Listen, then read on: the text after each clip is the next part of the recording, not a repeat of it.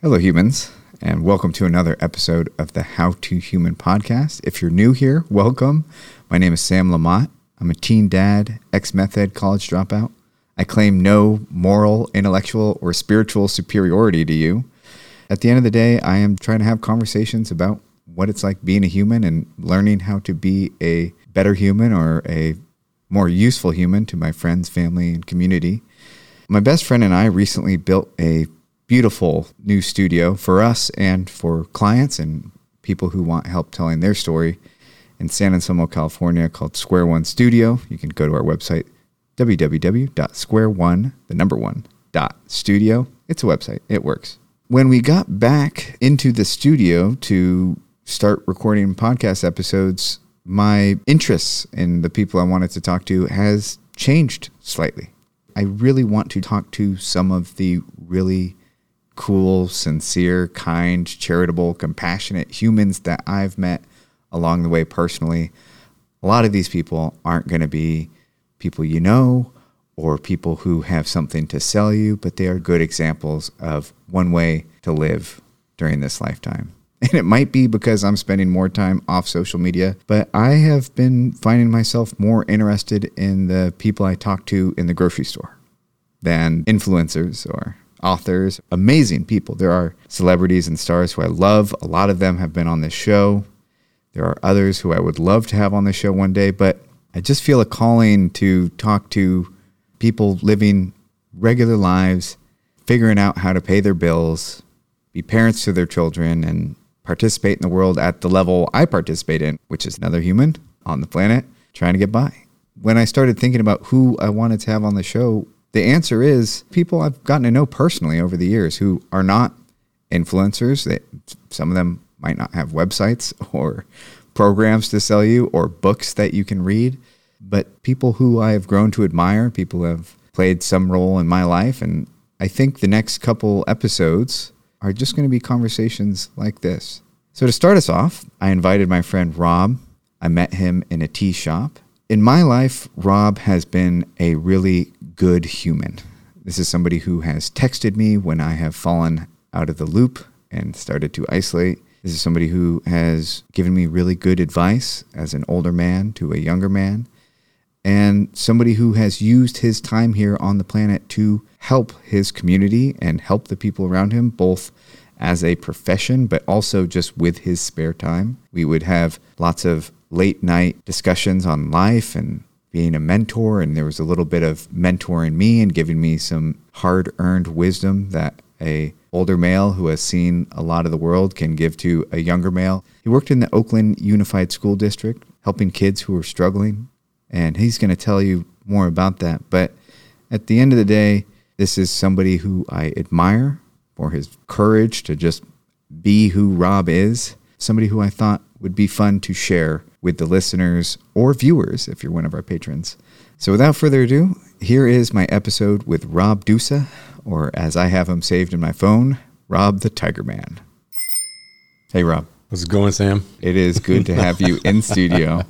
Very good to be here. You're a second guest in studio. Wow. And you also, for me, mark a really important moment in what I want our next podcast episodes to really be about, which is about regular people. It's cool having these mega celebrities.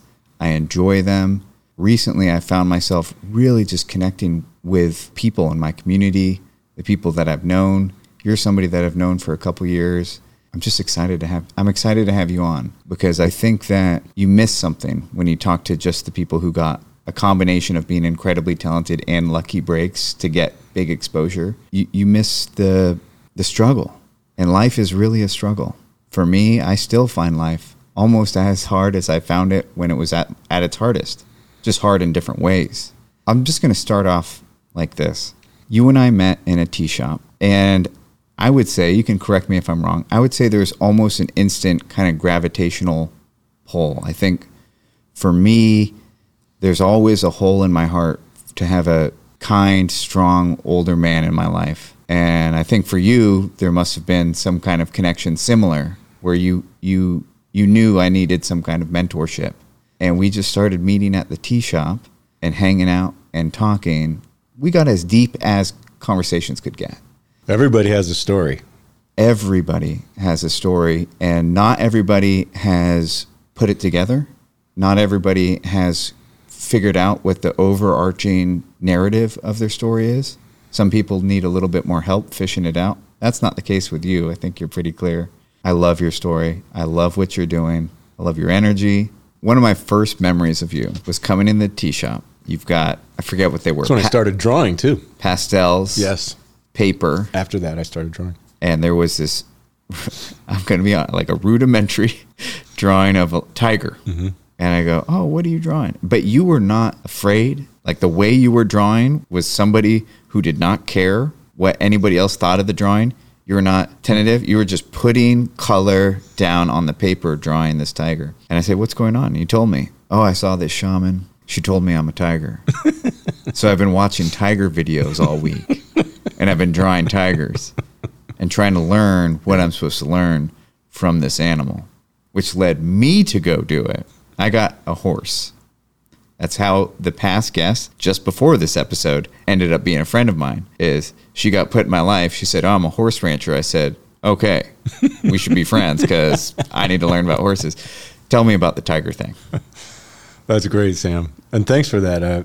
You reminded me how freeing it is to just draw and use the chalk pastels and go over and over. And it's actually part of that motion, right? We do the tiger thing and she does this drumming and she goes, there's an animal that's come for you. Do you want to know what it is? And the drumming thing, whenever I hear this, it's a Native American Sioux Indian wide, large circle drum. And hand drum, right? Yeah, that certain sound, man. And my tiger comes. But anyway, I had major experiences with the tiger after that, including doing intergenerational healing of my parents and their parents, where I got a clue about my message. When my nephew took his life, my tiger showed him the way to heaven and came back. Very powerful. So this tiger comes and she goes, this is your animal, your spirit animal. And that was a Friday. And the next day was Saturday. And that's when I spend my weekends umpiring 6 games on Saturday, 5 games on Sunday, pretty regularly.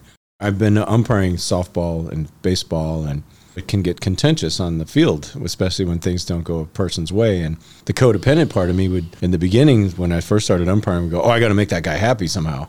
So I was past that. But intellectually, I knew better. But on the inside, I still had the, I need to do something to get that right. And I'm battling within myself. So I wasn't exactly comfortable. And she says, why don't you have the tiger with you? We talked a lot about it. So I invited the tiger to sit next to me during the whole game. And I just kept imagining the tiger was there. I go out to second base one time early in the game, and 2 coaches walk up to me, and I'm calm as can be. And they talk to me differently. People have been talking to me differently ever since because the tiger gave me courage. I can't tell you how gratifying it is to be with you, with anyone now. And I'm free to just be me. I don't have to worry about fear or hurting, anything like that. I have the power of the tiger in me. The tiger, if you look at it, he doesn't have to go chase nobody. The tiger, the animals know that it's not to go near it, and the tiger only pounces when he wants to. It's a very wise animal and only utilizes what it utilizes when it needs to utilize. And it's afraid of nothing. So I love it. Along the way, I've also brought in the crows for long-term vision and the coyote for playing. The coyote teaches me to play. And I've had encounters with both of those animals and several times, which it's just great to have this kind of extra thing in my life. I loved it. I think it's, I don't even think it's a good meditation to reconnect back into something in the natural world.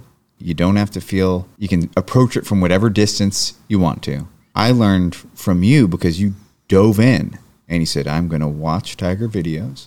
I'm going to read about the animal. I'm going to draw with the animal, and I'm going to treat this as an opportunity to get to know myself with the animal as the prompt about how does this animal move through the world, because we're very detached from the natural world, very, very detached.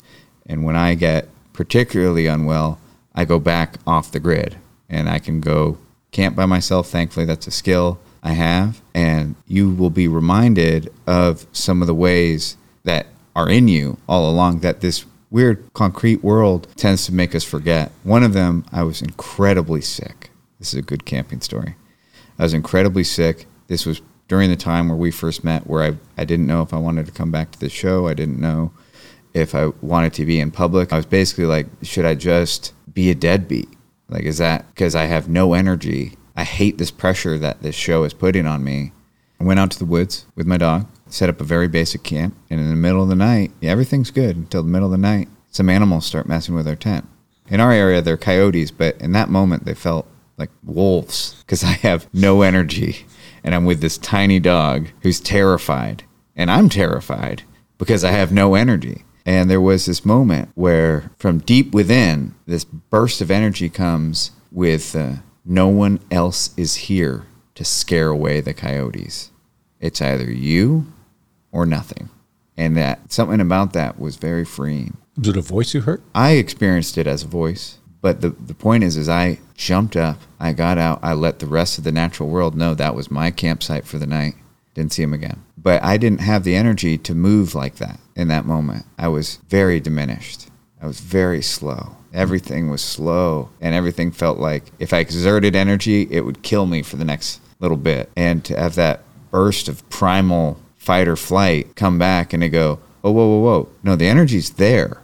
It's just buried. Just to be reminded, it's like, best way I could put it is, when you're devastated, heartbroken, or hopefully you never knew that, but let's just assume you've lived a normal life and you've known what that feeling of devastation and heartbreak feel like.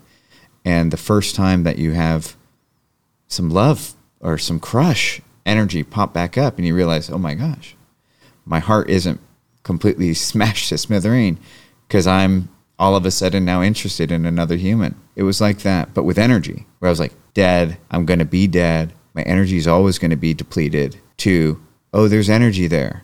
It's just not like whatever you're doing in life is not accessible. That led me on to taking a carpentry job with David Swain, who said, hey, can you put up nice clear cedar siding on my house like they do in the Netherlands? I'm not a carpenter. I guess he knew I had tools and had carpentry skills. I was a carpenter at one point, but I wasn't advertising that as a service.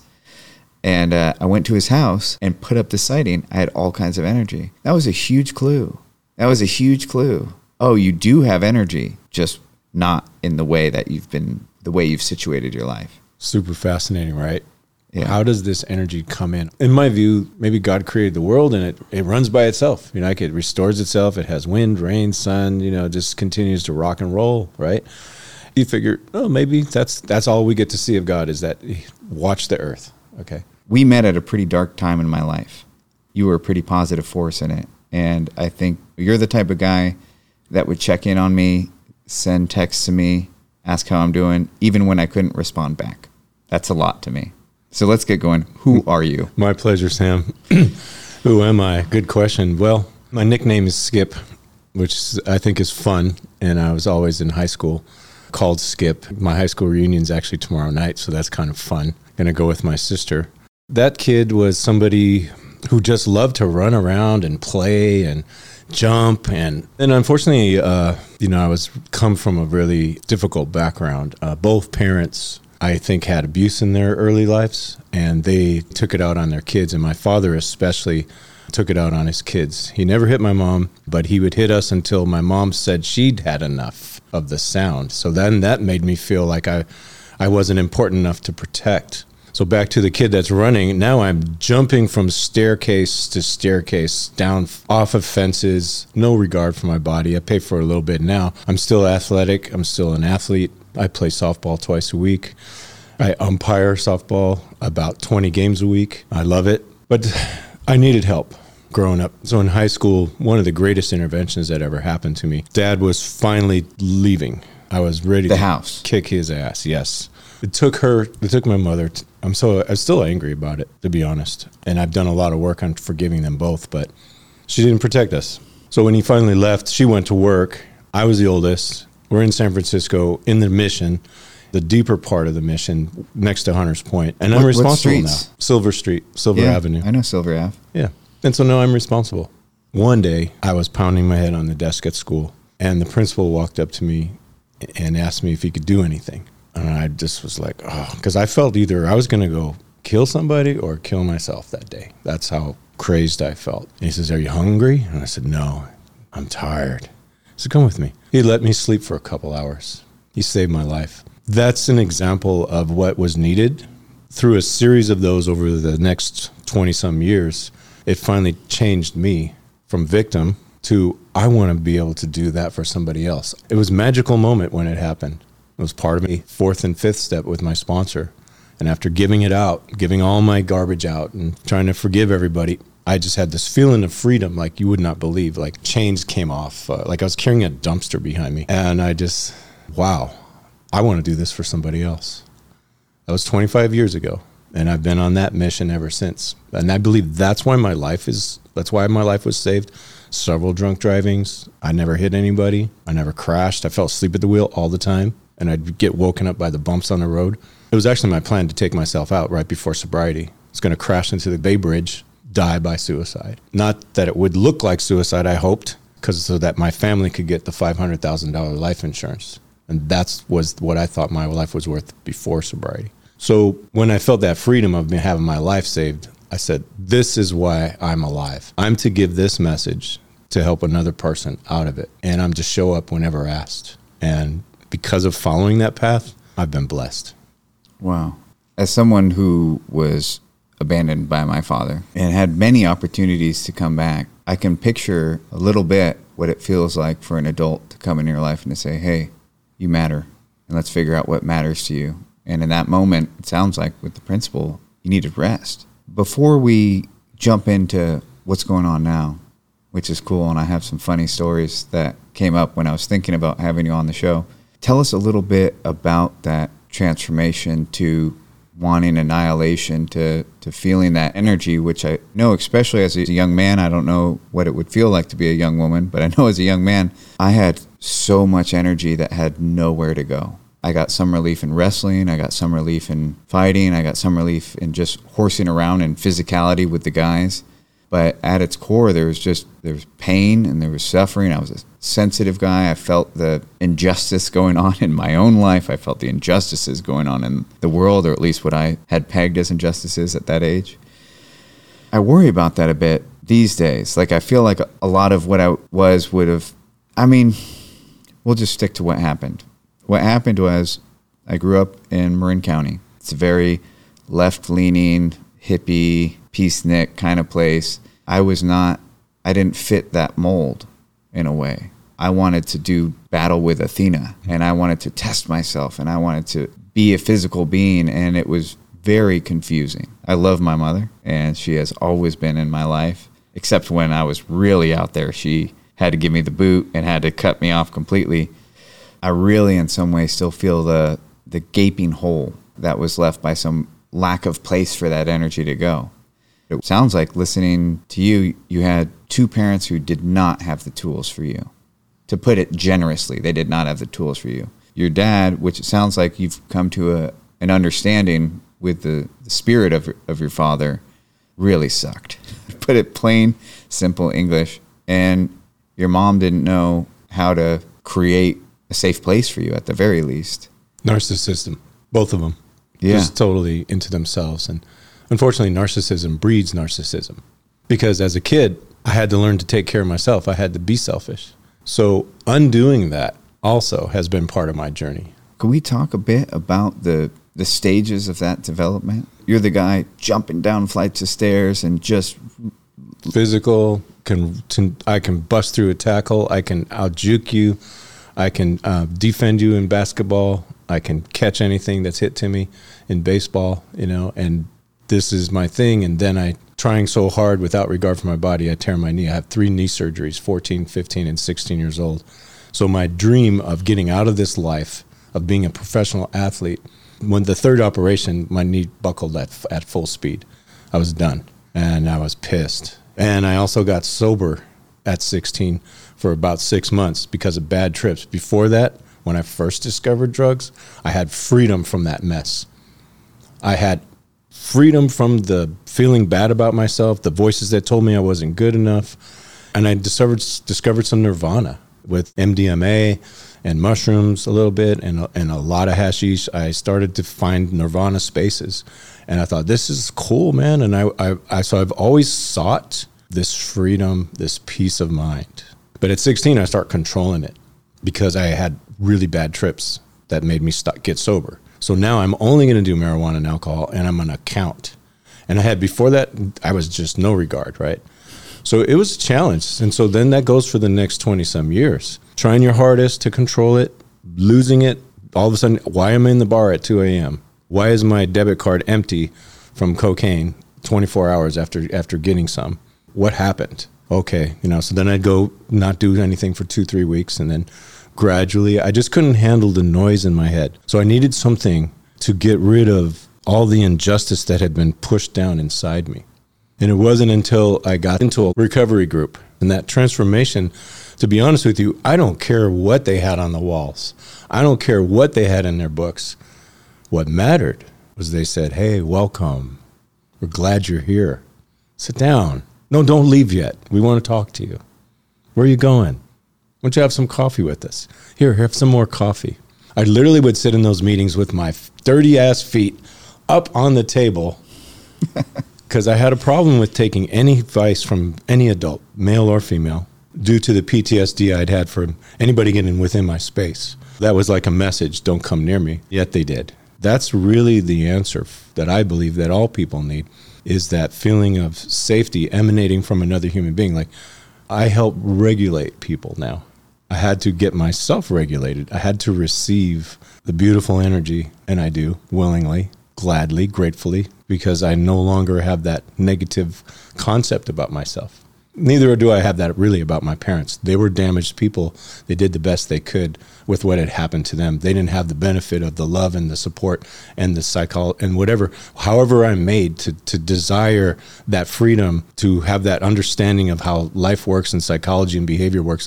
Why they didn't have that and why I had it, I don't know. But I truly know that they would do better if they could, if they were raised different. And so I'm all about trying to create that early development for children and then restoring young people back to who that person is. It's not a lot of rocket science in my approach. It's really, I want to help somebody discover their beautiful 2-year-old self.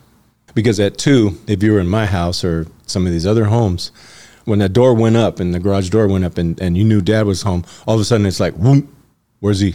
Which dad is it? I'm not playing anymore. I'm 2, 3, 4, 5 years old. I'm in dad's head, his story. I lose touch with who I am. I'm in survival mode. And so many young people are in that state.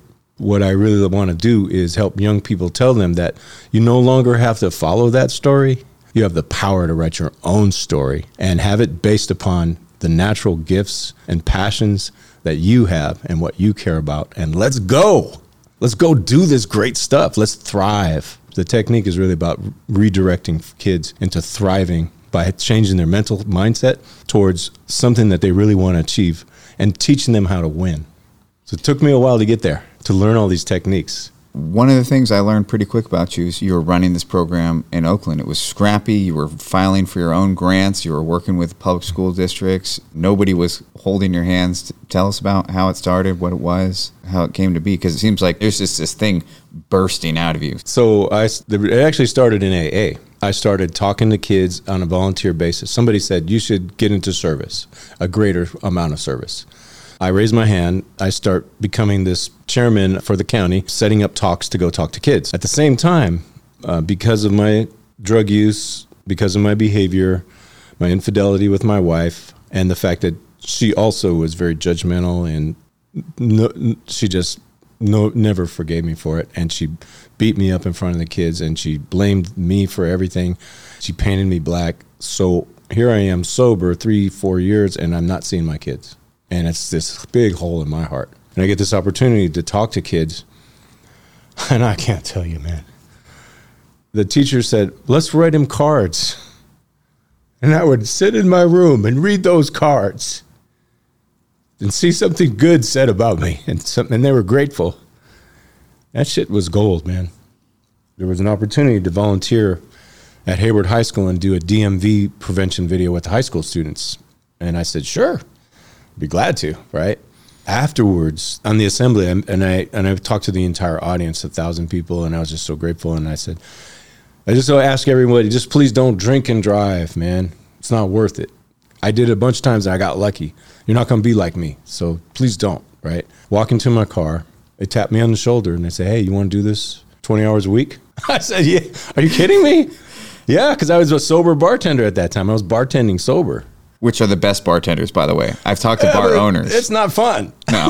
Because you got to listen to stories over and over again. You don't steal from the till and you don't drink the product. No, that's true. So anyway, after I did that for a couple of years, the money, we would do some crazy stuff. And you talk about that energy, right?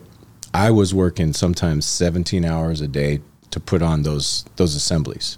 And I'd do all this video editing for 7 schools at the same time. We were doing it in 7 schools at the same time. Whew.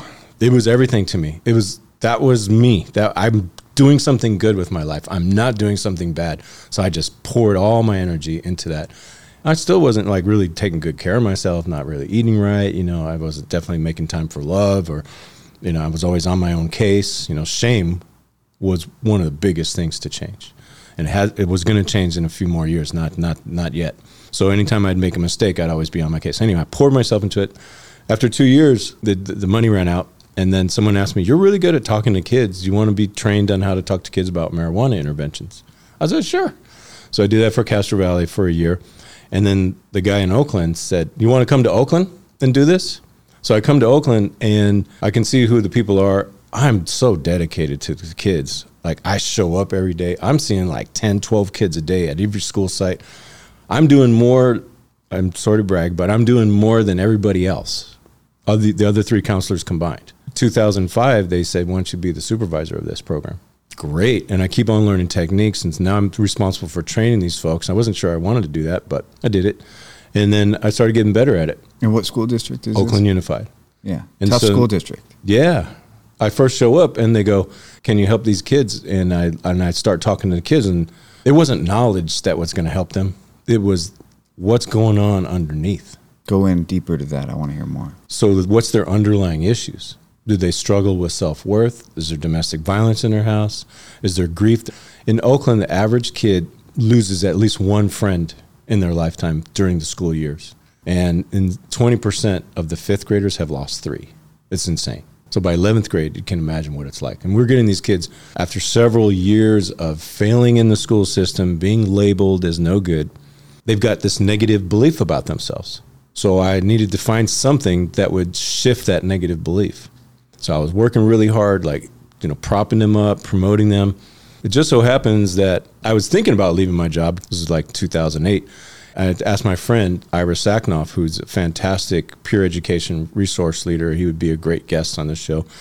He gave me a life coach friend, and I go to her and she gives me a strengths test. We just had 3 sessions. But in the strengths test, I realized I was built for this work. I'm very passionate about this work. So therefore, I'm staying where I'm at. 6 months go by, and I'm finally talking to this really difficult kid. And he's 17. He's at a continuation school. And they say, good luck. He's always comatose. He's so high and all this kind of stuff. So I started talking to him. After the 3rd session, I realized it's not really going to help, because every time I saw him again, he had a new relapse trigger. Like, we coached him up on like how to avoid his friends or how to make different friends. And he still relapsed on something else, right? So finally, it's just popped into my head. Hey, have you ever taken a strengths test? So I give him the strengths test. He tests like a CEO or an executive director of a nonprofit. We go over it in detail and reflect it with his life. He identifies with the characteristics of the executive director. We make a plan. What do you want to do? Have your own business or have your own nonprofit community center? I want to have my own community center in West Oakland. We create a little plan for that. And then I go, what could you be doing today that will start you on that path? He says, I could go volunteer or work at the community center, the local community center. So I coach him up on introducing himself and how he gets employed there. I show up at the school 3 weeks later, and the principal stops me in the hallway. What'd you say to him? I was like, what do you mean? He goes, he's doing great. He's paying attention. He's listening. I said, well, that's cool, man. You know what else?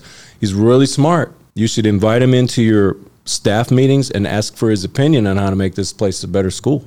And that was the magical day, because from that point on, we've been giving the strengths test to every kid, about 600 a year, and turning their lives around. So I turned it into a life coaching program. At the end, in Oakland, I had 15 coaches. And I also got myself certified as a coach, 4 different kinds of coaching methods. I got my team certified. We went to trainings. I still teach it. I'm doing 2 workshops in July. One is on how to take the early childhood developmental needs of a kid that's not met yet as a teenager and how to get them to meet those needs as a teenager. And the second training I'm doing is how to use a 4-step process of coaching young people towards success. That's where it really rocked and rolled, because I found something that really worked. Redirecting the mindset, using the strengths and the passions of the person, coaching them up so they could be successful, getting them to win. It's done wonders for me, because what's good for the goose is good for the gander. I got a story that happened. It was a revelation. We do this book club. People who help support the show join Patreon. If you want to, you can read book with me. And it's kind of like doing the podcast. In the podcast, like, I have time to think about how to frame this conversation. I have time to think about, how do I want to navigate it? Do I want to take a more forward role? Do I want to take a more... Anyway, this is much more raw, right? We're all kind of stream of consciousness, work in real time. I'm watching people's process real time. They're watching my process real time. It's uglier than the show is, because the show gets such a white glove treatment just to respect people's time. Somehow, this was a group process. I can't take credit for it, but somehow we get to talking about matter. Not the physical matter, but like the thing that humans can do, which is to take things and make them matter. Like every kid had a stuffed animal that mattered to them, or a toy that mattered to them, or something. I come up with, or the group comes up with this idea, hey, for the next week, let's try to, every single person we talk to, let's try to figure out what matters to them and then make it matter to us because it matters to them. And obviously my son is the guinea pig for this. And he loves games. A lot of kids love video games. I liked video games when I was his age. I still play, but just not in the same way.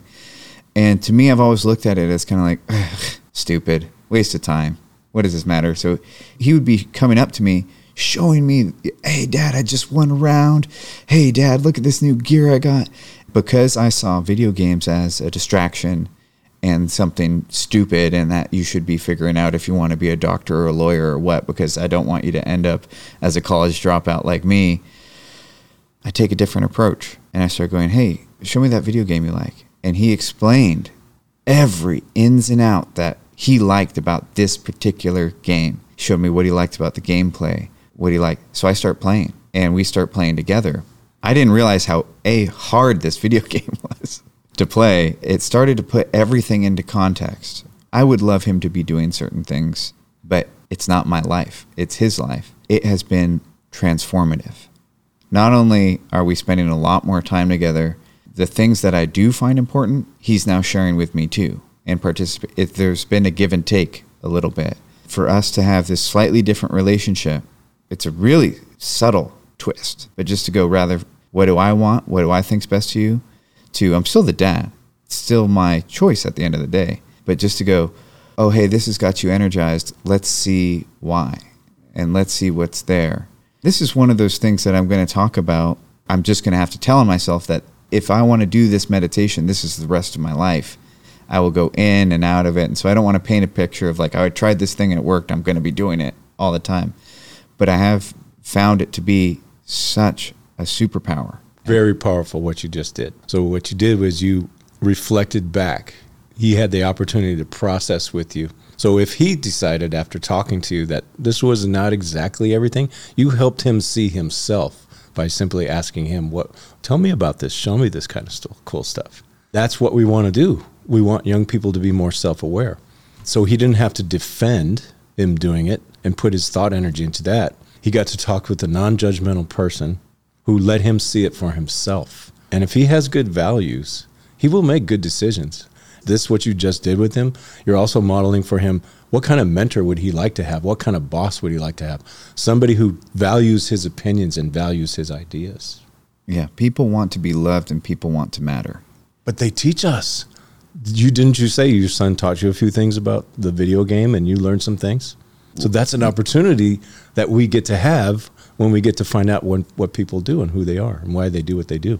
Yeah, he taught me more about myself in the sense that I was trying to shove a square peg into a round hole.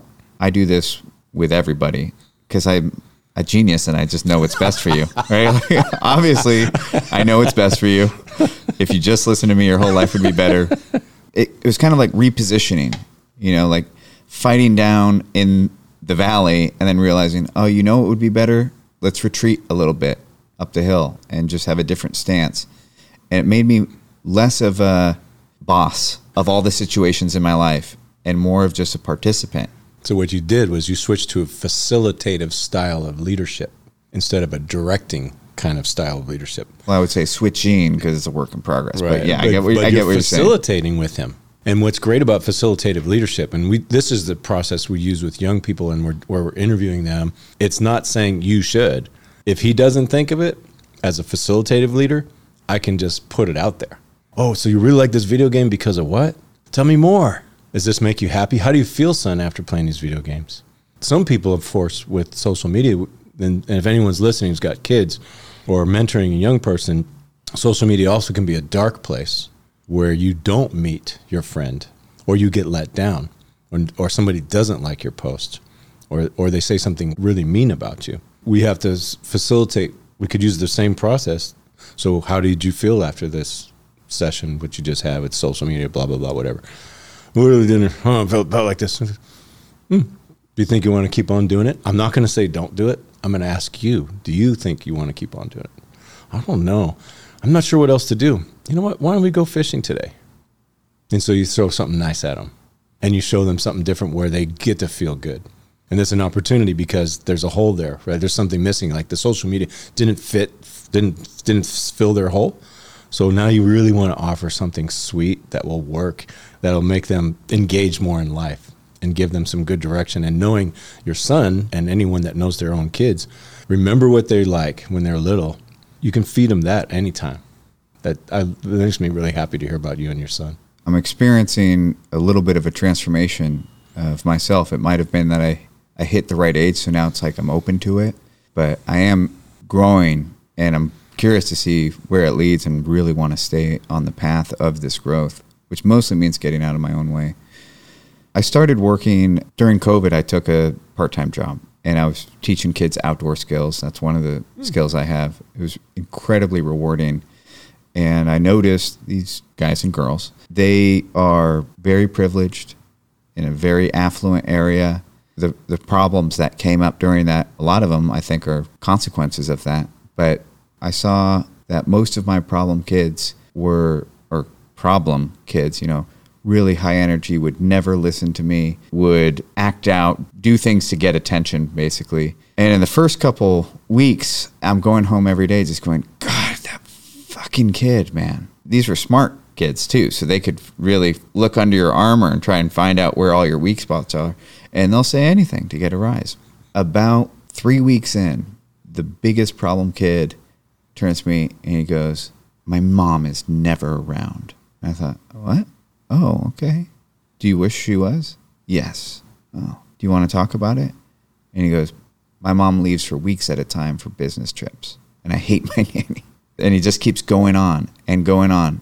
And that was the first time I met that kid. Right. For real. Right.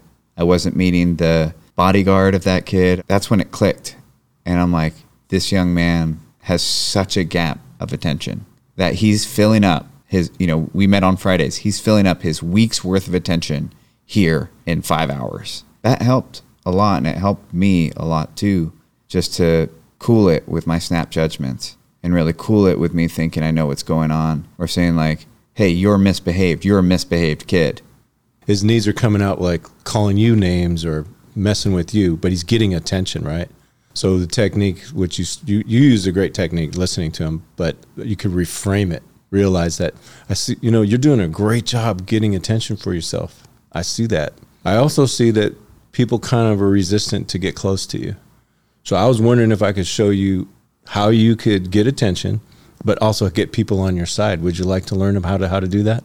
It's like reframing and bridging to a more positive behavior. You found out he's not doing it because he's a jerk. He's doing it because he has a need. This is what was really dope about working in Oakland. Usually the first 2 sessions, they would just bounce out on me. I'd have some food, some music. But I kept coming to their room and to pull them out of class, and they realized this dude really cares. I tried to push him away like all the other adults do. They don't really want to be around me. So you know what? I'm going to be in control. I'm going to push him away. because at least I'm in control of when that happens. Because all these other adults, they just push me away or leave me. When you show up like that, you continue to show up, they realize you really are there and you mean it. I didn't know if I would be effective in Oakland. It was my heart that I got to find out about.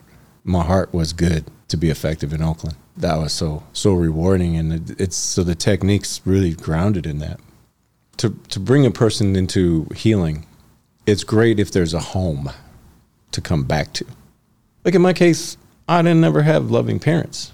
I really relate to these kids in Oakland. The worst thing that can happen to any person is at home is when you get the hell beat out of you. And I mean, I was thrown against walls. My father punched me in my face and knocked me out when I was 13 because I brought a black friend over the house. And when I went to his family's house, there was like 6 kids. They were poor. They divided up the food equally and gave me an equal share. So how do you think that made me feel, right? Without home, we have complex post-traumatic stress disorder. What we need to do is teach them, we need to find a way for them to find a home, to find safety. And I had to find that for myself. I tried a lot of things, through sex, through drugs, Ultimately, it was shame that was the thing that I had to beat. So we have to meet their basic needs first so that they feel like it's home. And then just like if the kid can play and have fun, so you really kind of do more play therapy at first. And then once they're comfortable with you, then you can start to introduce some more intellectual pursuits. That's with the younger kids. And with the older kids, like 17, 18, they're not down for that. They're finished. But they want a career. They want to make money. So with them, you really got to get into, you want to be an entrepreneur? Let's get into it. You want to learn video production? Music production? They were very interested in practical making money. And in terms of working on the issues, that's going to come later, just like it did for me. Sort of like it's for you as an adult, for me as an adult. I didn't really start working on those childhood issues till I was like 37, 38 years old is when I began. And I'm still working on it today. So it changes, right? We really have to offer ourselves as flexible tools for these young people in Oakland and wherever you are, and here too. So I just collected a lot of data on the kids in Marin, and the depression and the suicide rate is very alarming. There's too much pressure coming from society, from parents. It seems like everyone is affected across the world about what had happened during the pandemic. With these young people, where's home for them? So a little kid going into these pandemic situations, whoa, how do they come back to life? How does this middle school kid come back to integrating back with society? For high school kids, they've been in society, but then pandemic separated them for a little while. It's not as bad, right? So this concept of helping people build a home. Where is nurturing? So that's what working with the young people is like, is finding out what you can get them to regulate with and then thrive from. Every kid's different. I want to talk about what it means to build a home, which a lot of these things are completely outside your control. But if you could, let's say if the parents came to you and said, hey, we want to get on board with our son or daughter's progress, what can we do?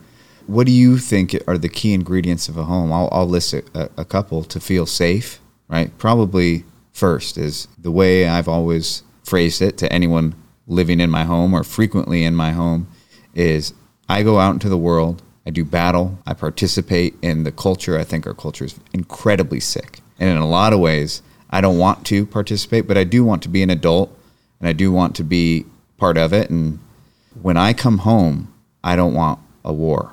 I've done my battle out in the world. This is a safe place. That is easier said than done. A home should be an insulation from it. We have some challenges with that, right? We have the internet, we have social media. We're now bringing the culture, bringing the outside world into our homes, which is something, for me, I am way more careful about hopping on social media. Most of my life, I kind of grew up like I'm an American or I'm a West Coaster or I'm this, and kind of just like I am a part. Now I have a much greater distance from whatever you would call the mixing of all ourselves. I call it the culture, where I'm really trying to have a culture within a culture. We'll get back to the home building. Safety, to feel like you matter.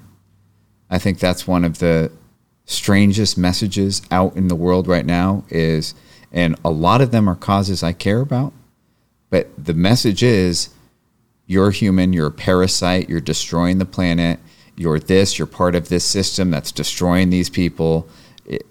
There's a lot of things to get nihilistic about and to feel like, oh, well, I don't matter. I'm just taking up space. I'm just creating more plastic in the world. I'm continuing to oppress oppressed people. Whatever it is, there's a million things that will strip you of your own personal agreement that you're here and that you get to be here and that you were born. You didn't ask to be born, and this is your experience. Right now, we're having a co-experience. Over on my side of the chair, I'm continuing to learn how to experience being Sam. And that's what I'm going to do until the day I die or the day that the earth explodes or whatever. But as somebody who's been very suicidal in the past and may feel those feelings again, I don't pretend like I've conquered all feeling and emotion. I'm here. And so when I hop online now, especially when I'm home or somewhere that I'm trying to feel safe and somebody's telling me about what a piece of shit I am or this, you're gone. I don't care if you work for Peace Corps. I don't care. You're gone because I invited you in and you're now disinvited. What do you think? Like if parents wanted your help and to say, hey, my son or daughter's talking about what you guys are doing. I want to be supportive. What would your check-in checklist kind of look like? That's a great question. And it's easy to just look at indigenous cultures and tribal lifestyle and take a look at that and what happened there, right? You alluded to a few things earlier, too, when you were inviting your son in participatory decision-making and leadership. Young people are nurtured and loved based on their developmental level. They actually start to take on responsibilities in the family with praise, with encouragement, with appreciation. Appreciating your child all the time authentically is a very powerful technique. If it's the parents, it's really going to be about how do they see themselves? What energy are they bringing into the equation? As far as what does the young person need? Well, it depends upon their age, but definitely opportunities to use their own creativity. A bunch of successful CEOs were asked about their childhood, and what was common about their childhood was that their parents gave them an opportunity to create and activate that creativity by providing them with the resources that they needed to build. The parents let them do it, gave them the resources, and allowed them to grow. The Montessori concept is an amazing concept. You walk in and you choose your path, and you get to choose what you play with, and it's okay, and you learn from it. The safety, absolutely, right? But also taking a very interest, noticing your child, what they're doing, paying attention to it, seeing what they're doing, what they like doing, and giving them what they need to continue to grow. One of the things I learned from the pandemic from young people, they're incredibly resourceful. So these young people were coming up with ideas about business, new things. I've had several conversations with young people, and I particularly like talking to young people because they have great ideas. Like, could we protect food without packaging? And so we'll figure it out.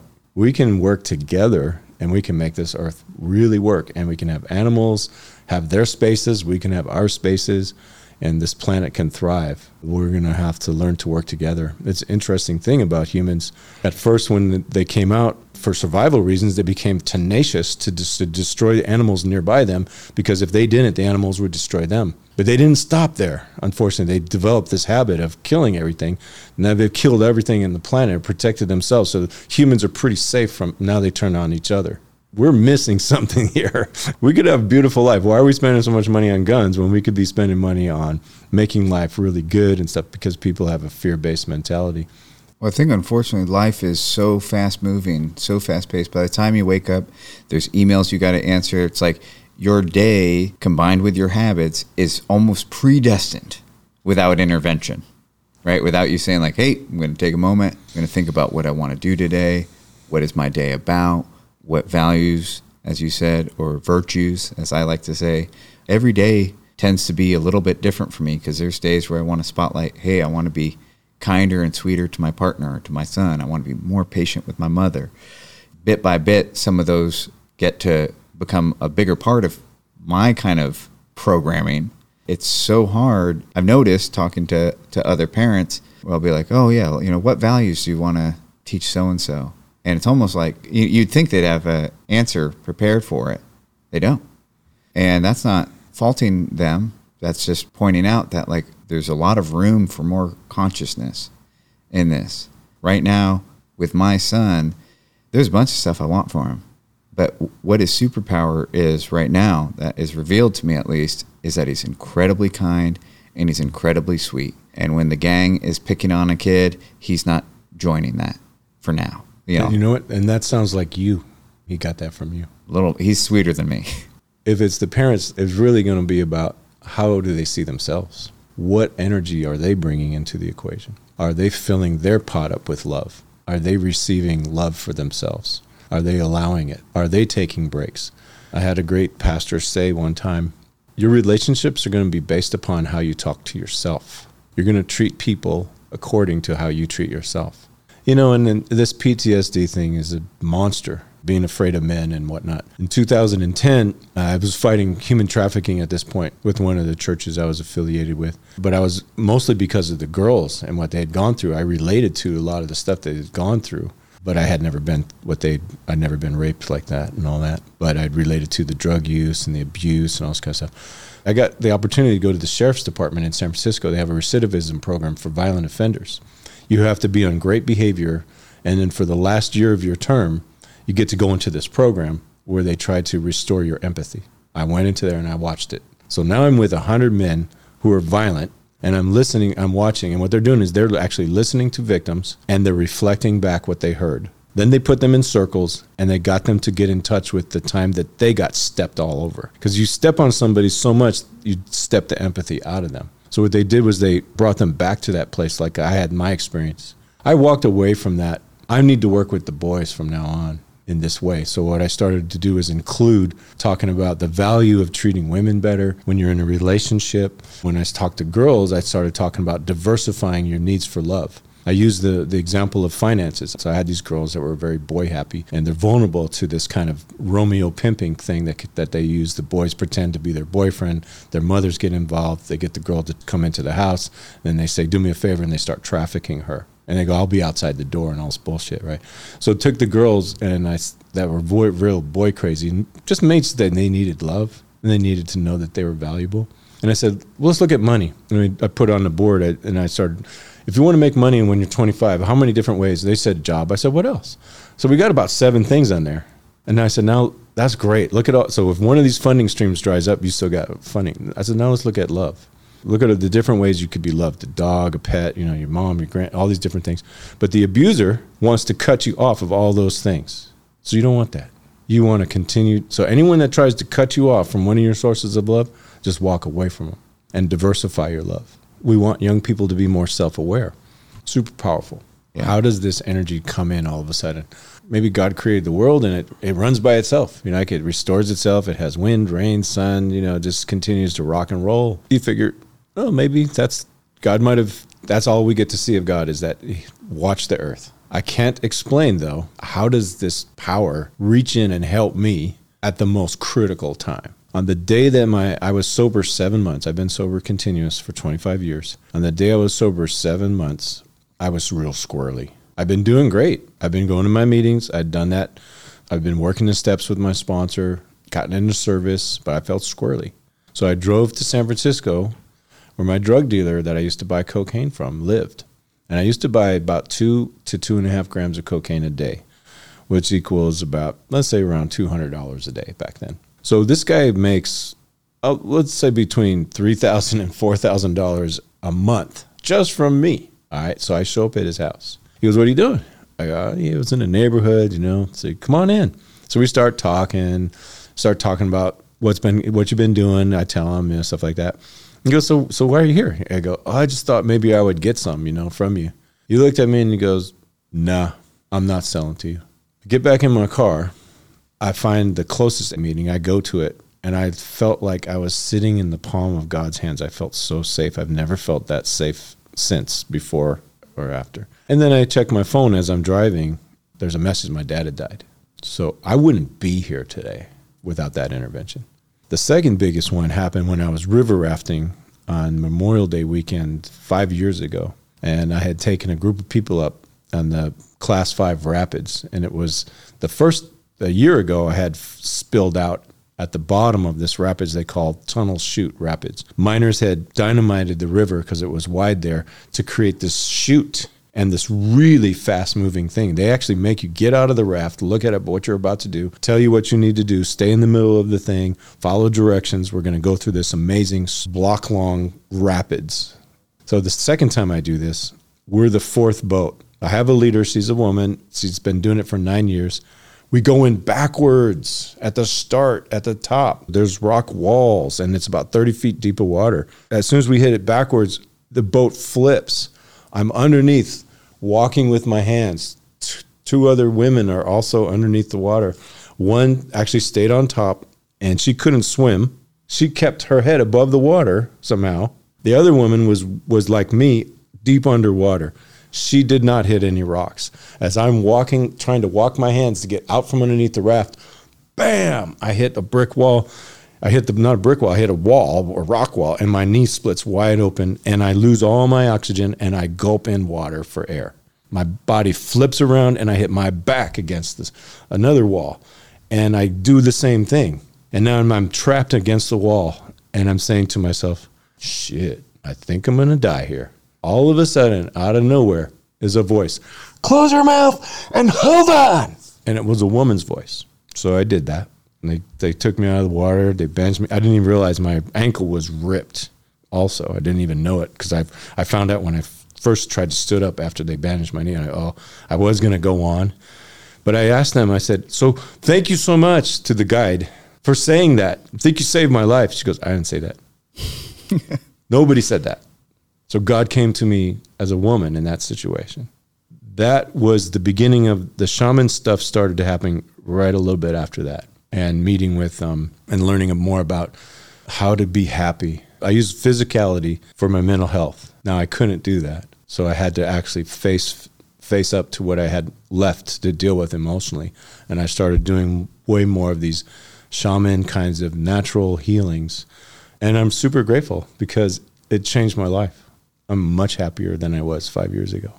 Wow. And I'm even getting where my vitality back. I'm playing baseball twice a week, and I'm feeling like good because of the energy. This energy you were talking about, I feel like it's always there. It's my mind that blocks me from it. So the freer my mind is, the more the energy comes from the earth or the universe. So whenever I can, if I'm by the ocean, last night I went to Rodeo Beach. What a beautiful beach. And the waves are coming in strong, and the wind and the sun and the moon, and just take it in and absorb it, because our bodies are designed to absorb things, take information in. And that's what gives us mental health, in my view, is absorbing beautiful things. I like to end the show the same way every time.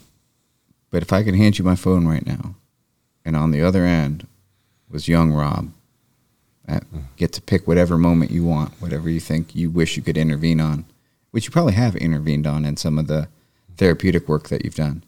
Little Rob got a call, and you're on the other end. Just like you're talking to him, speak the message that you'd want to let him know to help guide him on his journey to the man you've become today. I love you. You're beautiful.